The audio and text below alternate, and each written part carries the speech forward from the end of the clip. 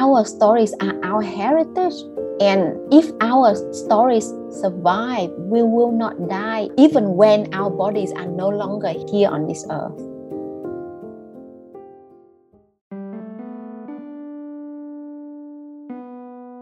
You're listening to the podcast Stories of the Vietnamese Boat People.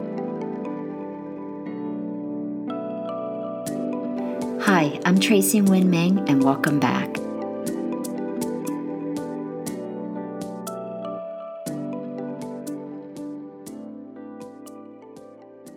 Hi, I'm Sao Ling Nguyen, Associate Producer for Vietnamese Boat People. I'm filling in for Tracy as your host for this episode. Before we start, I'd like to remind you all that our third annual Me Viet Story Slam is happening on May 4th, which is only 1 week away. Tickets are now available at vietnameseboatpeople.org/events. This year, we've invited a selection committee to choose the 5 storytellers who will showcase their work during the live event. The committee is comprised of some of the most creative and inspiring figures of our Viet community, including our guest for this episode. Nguyen Phan Quế Mai is a celebrated writer of both poetry and prose, who's written a number of award-winning books in Vietnamese. In 2020, she published her debut English novel.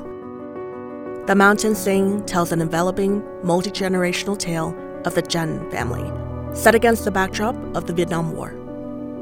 Chanh Diệu Lan, born in 1920, was forced to flee her family farm with her 6 children during the land reform. Years later, in Hanoi, her young granddaughter, Hương, comes of age as her parents and uncles fight in a war that tears not just her country, but her family apart. Here is the conversation between Quế Mai and Tracy. I was born in a small village in the north of Vietnam. The village is called Cuong Du in Ninh Bình province. So my parents were both farmers and teachers. So they were teaching and also doing farming at the same time. I have 2 brothers. They are both older than me. My mother is from the middle region of Vietnam. It's from Nghệ An, where I said partly the mountains sing. And my father is from Ninh Bình. I spent the first 6 years of my life in this village and I loved it so much. So a lot of description in my book, The Mountain Sing, the village life, comes from my experiences there, and I visited quite often. After 1975, the Vietnamese government sent many teachers in the north to the south. When Quế Mai was 6 years old, her family moved to Bạc Liêu, located in the very southern tip of the country. Before traveling to the south to get to our new home, I had never been out of my village. There's a big community spirit where I was born. Everybody knew everybody else. I think the country life really enriched me, and I couldn't have written this book without my experiences in both North and South of Vietnam. What do you remember most about the first few years after 1975? I remember growing up, seeing a lot of devastation around me and seeing a lot of disabled people waiting for the return of their loved ones. When I was in the north, I saw a lot of women who were waiting for their husbands or brothers to return from the war. And when I went to the south, I noticed a lot of women were waiting for the return of the men who were put into re-education camps or who haven't been back from the war. That's one of the inspiration for me to write The Mountain Sings, actually to document women's stories. I knew that we were divided into North and South because of the Vietnam War, but I had no idea about its impact. The first day that we arrived in the South, we were eating dinner when there were a loud explosion above our head. Somebody was throwing big rocks onto our tin roof because we were from the North. So people in this southern place of Bạc Liêu didn't want to accept us. They saw us as invaders. I was really scared, and when I went out to the street, I was called many types of names. I was bullied. But later on, I asked questions and I found out about the things that Southerners were experiencing. So I understood much more. That's why I wanted to write The Mountain Sing, to put the Vietnamese stories on the center stage, and how the war divided us, and how as a community we need to do more to come together. I remember vividly growing up knowing families who were ripped apart because of the war, because they had family members who fought on both sides of the war.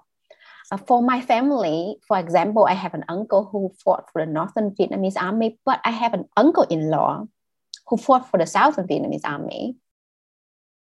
I think it took a lot of time and efforts to kind of resolve our feelings and to come together. And I think there is still a lot of division within our community. And it's heartbreaking and it's really difficult.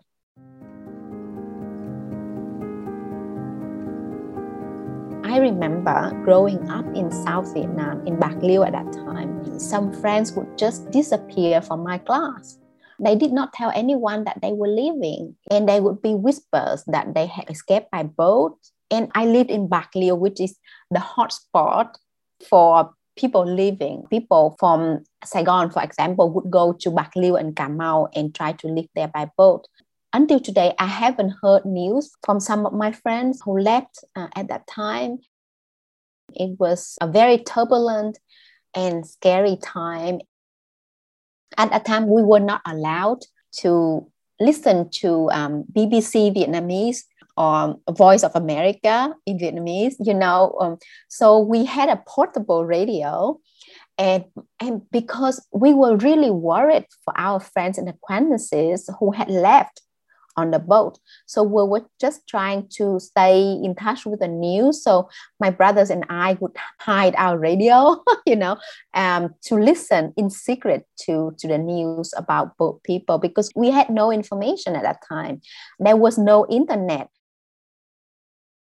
For your family, did you guys ever think about leaving Vietnam? I don't think so, because my parents experienced firsthand how hard it was to move. I think for us, we were like refugees, because Vietnam had been divided by North and South. And being in the South at that time, we were rejected at first. And it felt really hard. And it took us a long time to settle. And we heard stories about people dying or horrible stories about boat people. So we were really scared. So I don't think my parents thought about leaving. They had moved so much in their life. And I think they wanted to work with the land. I mean, my parents were teachers, but they also, they loved working with the rice fields. And at that time, life was really harsh, but working with the land, with trees and plants, you feel like there's so much hope. I loved reading, because when I first went to the South, I hardly had any friends. So I found friends in books. And my father taught literature in his secondary school. So he brought home books and I could read everything. And my parents loved reading as well. So with little money they had, they bought books. And we had no access to the library at that time. But whatever book we had in the family, I read until the covers fell off. And I remember my father had to make the covers for the book out of a thick carton so that it could hold together, and he sewed it with thread. So I still have some of these old copies of these books that I loved. When I was little, and because so many incredible things were going around me, so I told myself I wanted to be a writer. So I had this wish. I told my parents, and they said, no, why do you want to be a writer? Look at the history of writers in Vietnam. What happened to them, so don't be a writer. And then my two brothers told me, oh, we are poor. We hardly have enough food to eat. Do something useful with your life. Get study business or something and get a good job so you can help parents. And I studied business. I worked in business for a while. But the dream of being a writer was still there because I loved listening to people's stories. There were just so many incredible stories. And I used to keep a diary of different things I was listening to, of different things I was witnessing. And I think in a way, I did the research for the Mountain Sing at that time. There has been so much pain and trauma within our community. And I mean, throughout my life, I just want to do more to bring us together, regardless of where we come from, North Vietnam, South Vietnam, or Vietnamese in the diaspora. We have still so many things for our community to come together. Our stories are our heritage.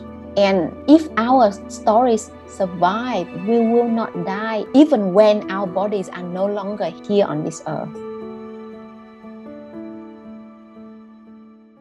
I wrote The Mountain Sing in 7 years. And I did the research. 7 years? 7 years. 7 years of writing, but a lifetime of research. I was keeping diary when I was little, right? And later on, whenever I met people, I just asked questions. I just observed. I used to work for the United Nations in Vietnam, so I traveled to all regions of Vietnam, and I got to talk to elderly people everywhere. And with my travel to Australia, to the US, I talked to a lot of people, so I wanted to also understand their point of view. I read a lot of literature in English and Vietnamese by writers of all sides, so I wanted to be objective and also to have a deeper understanding of Vietnamese history. In The Mountain Sing, I wanted to write about the root of the war.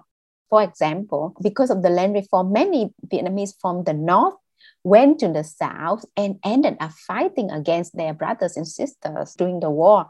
So there's still a lot of conflict which have not been resolved within our community. So I felt the need to document it. Quế Mai has published nearly a dozen books of poetry and short stories in Vietnamese. The Mountain Sing is not only her debut novel, it's her first book written in English. I felt I was crazy for attempting to write in English, which is not my first language. So I had to use the dictionary, and I studied a master and a PhD to be able to write this book. But I felt like there's a need to add a voice from inside Vietnam into the canon of literature in English about Vietnam, because I wanted to highlight Vietnam more than a war. I wanted to highlight the beauty and complexity of our language. So I have proverbs inside the book. I have Vietnamese language in full diacritical marks, and I insisted with my publisher that we have to keep those marks. Otherwise, we misspell the Vietnamese language. 7 years working on a book, sometimes I felt I was crazy, but I felt really compelled. My husband said, this book is going to kill you, because I was up at 2 or 3 a.m. writing it. But as I was sleeping, I heard the voices of my characters telling me, don't sleep. Our stories cannot sleep unless you tell them. I had the idea of writing this book, especially with a grandmother in it, because when I was born, both of my grandmothers had died. So I wanted to have a grandma. So as a child, I told myself one day, I'm going to write a book with a grandmother in it so that I could have a grandma. So I had that idea, and I collected information for so many years, but I did not know how to start this story until one day I was going to kick pork chop self-defense with a friend. I wrote about kick pork chop in The Mountain Sing, and that's my real life experience. So I was going to the class with a Vietnamese friend. So I asked him what happened to him during the war. So he told me in 1972, Hanoi was bombed. His parents had gone to Russia for work. He was in Hanoi alone with his grandma, and his grandma protected him from the bombs. And his story was so moving to me that night I went home. It was already 9 o'clock. By the time I had fed my children dinner and put them to bed, I sat down at my writing desk and Googled bombings of Hanoi in 1972. And I could see images, I could hear the sirens and the broadcast. And I was so moved that I wrote 2,000 words that night. That would become the first chapter of The Mountain Sing. So I created Grandma Diệu Lan, who was there with her granddaughter Hương. Grandma Diệu Lan's character is the person whom I wanted to have as a grandma. And her spirit resembles that of my mother. So my mom lost her parents when she was really young, but she has always been really hopeful and forgiving. She's the most forgiving person I know. She forgets about things easily and move on. And she always look at the positive sides of other people. She's my inspiration. She's my hero. So I wanted to document some of her characteristics into the book. But I think what happened to Grandma Diệu Lan and Hương are based on the real life stories that I heard and I witnessed. Hương, for example, her love for book and some of the things she went through are similar to those I experienced. But I also interviewed a lot of people for Hương character. When I wrote this book, my children were smaller, so I observed their characters as well and their behavior as teenagers. So that helped a lot in writing Hương characters. So I could say that their characters are compilations of the real life stories I listened to, and also they came to life via my imagination. The book is told in the voices of Grandma Diệu Lan and her granddaughter Hương or Guava, but there are so many other characters like Hương mom, Hương uncles, and writing them were more challenging than writing Hương because they're very traumatized people. And I think little research has been done about trauma on Vietnamese women, on Vietnamese citizens, on Vietnamese people. So that's why I wanted to highlight the impact of trauma on people's behaviors and their relationships within, their family and within the community.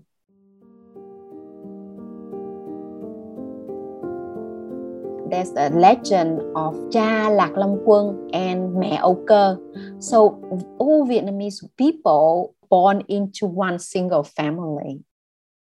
According to that legend, we are all children of the Dragon King and the Âu Cơ fairy. I wanted to use a family to represent Vietnam and how we have been divided because of many historical events, not just the Vietnam War, but also the Great Hunger, how much we suffered, the land reform, the French colonization of our country, the Japanese invasion, and after the war, what happened to us.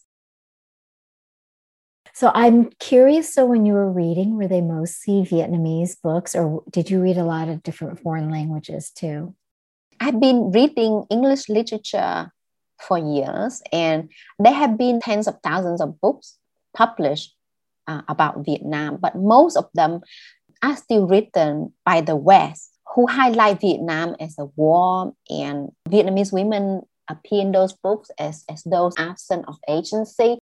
And, I just wanted to write beyond such presentation and also to reclaim the Vietnamese narrative and to insert, voices from Vietnam into literature in English, about Vietnam. I also wanted to reach out to the Vietnamese community globally to share with you experiences that I had in Vietnam or the people whom I know experienced through this novel. The first book I published was actually a book of poetry. I have always loved poetry. So I grew up surrounded by poetry that my mother sung to me in the form of lullabies. In Vietnam, at the end of each class, we have a notebook that we pass around for our friends to pen some words as memories for us. And normally people copy their favorite poem into that notebook. I published quite some poetry, and then publishers suggested that I write prose for them. For years, I worked as a translator. I translated a lot of Vietnamese poetry, and I translated works by diasporic Vietnamese and American writers, especially work of American veterans. I translated and published in Vietnam. And I wanted to translate a Vietnamese novel, an epic novel. But I was searching for such a book for years. And then one day I told myself, why don't I write that book myself?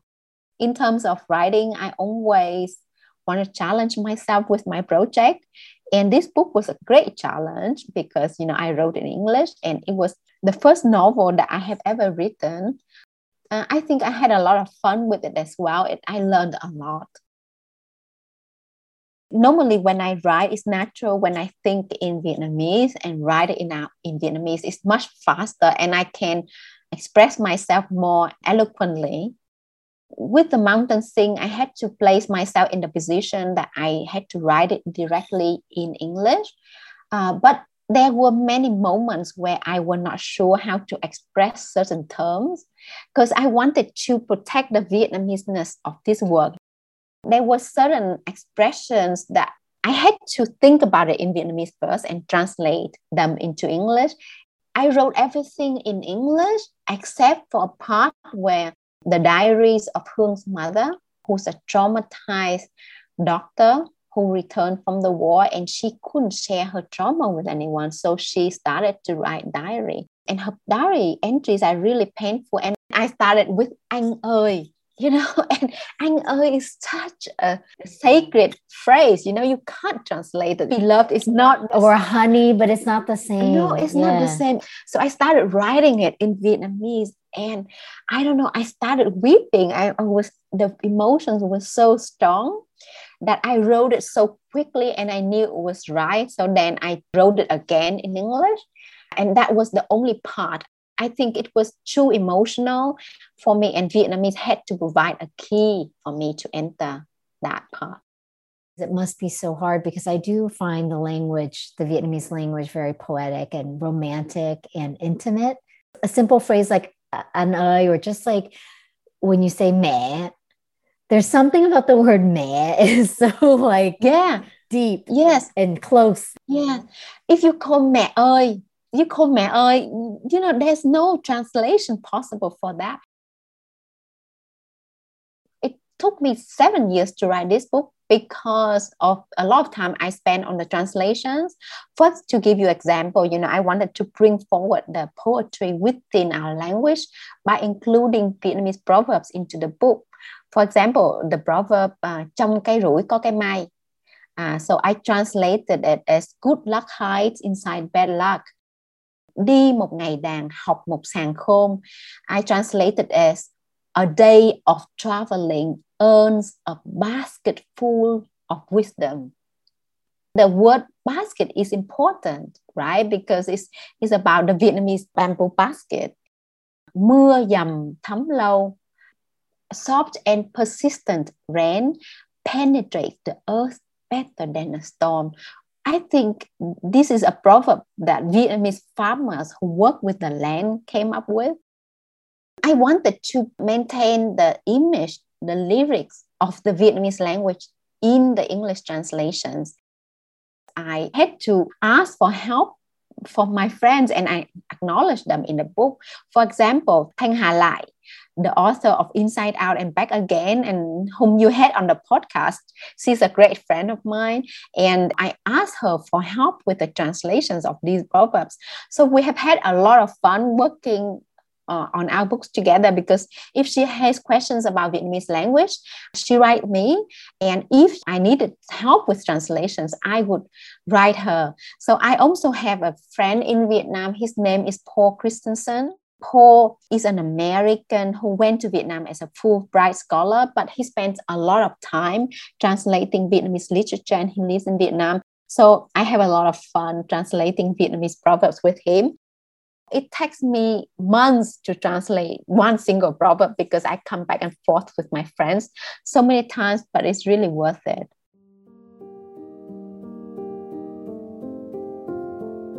I have always been interested or reading stories about Vietnamese people in the diaspora because I wanted to listen to stories from people who escaped by boat, for example, because I was curious what happened to my friends. But it was really hard to get these stories. Later on, when I learned English, I was able to read stories by Phúc Trần, for example, Saigon recently, which I love, Việt Thanh Nguyên, Ocean Vuong, T-Boy. I'm really blessed that now I'm good friends with them because I really admire their work so much. And I think as a Vietnamese community, we should be reading each other more. Vietnamese from inside Vietnam should read stories from Vietnamese in the diaspora and vice versa. Việt Thanh Nguyên said, as a Vietnamese, once you have opened a door, you should keep opening the door to other Vietnamese. So as a community, we are more successful. We elevate each other. I see the need for that. And, that's why I've been promoting books that are coming out this year. For example, I wrote a blurb for Eric Nguyen's Things We Lost to the Water. I love Lee Chan's House of Sticks. I really admire writers who have opened the door for me. And, I think it's my duty now to do it for other writers. As a Vietnamese community, we should uplift each other's voices so we can be heard. So what's your next project? I have been working on my next novel based in the south of Vietnam. This novel deals with the experiences of mixed children or Amerasians, children of American soldiers and Vietnamese women who were born and abandoned during the Vietnam War. A lot of them have not been able to find their parents. So, I just want to fictionalize some of their experiences, and they have heartbreaking stories that should be known more widely. When I meet younger people who grew up in Vietnam, they don't see North or South because they weren't even born until like the mid 80s or early 90s. So for them, the Vietnam as it is today is the Vietnam that they know. Because things are developing really fast in Vietnam, so the younger generation don't reflect so much about the war anymore. They move on and they think about the future. But I think there's still a lot of things still hidden and buried.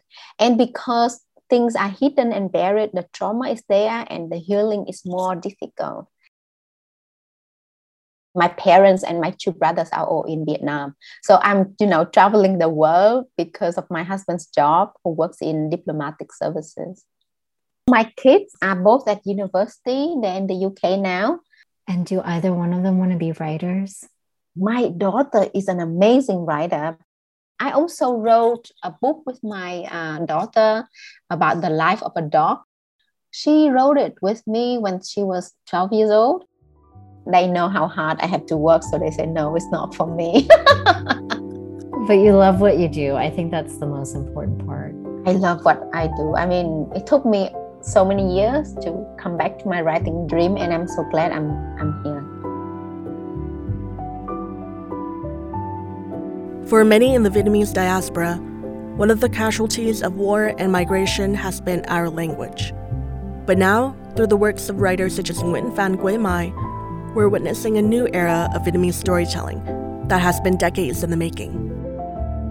To learn more about this episode, follow us on Instagram at Vietnamese Boat People and look for details under episode 39.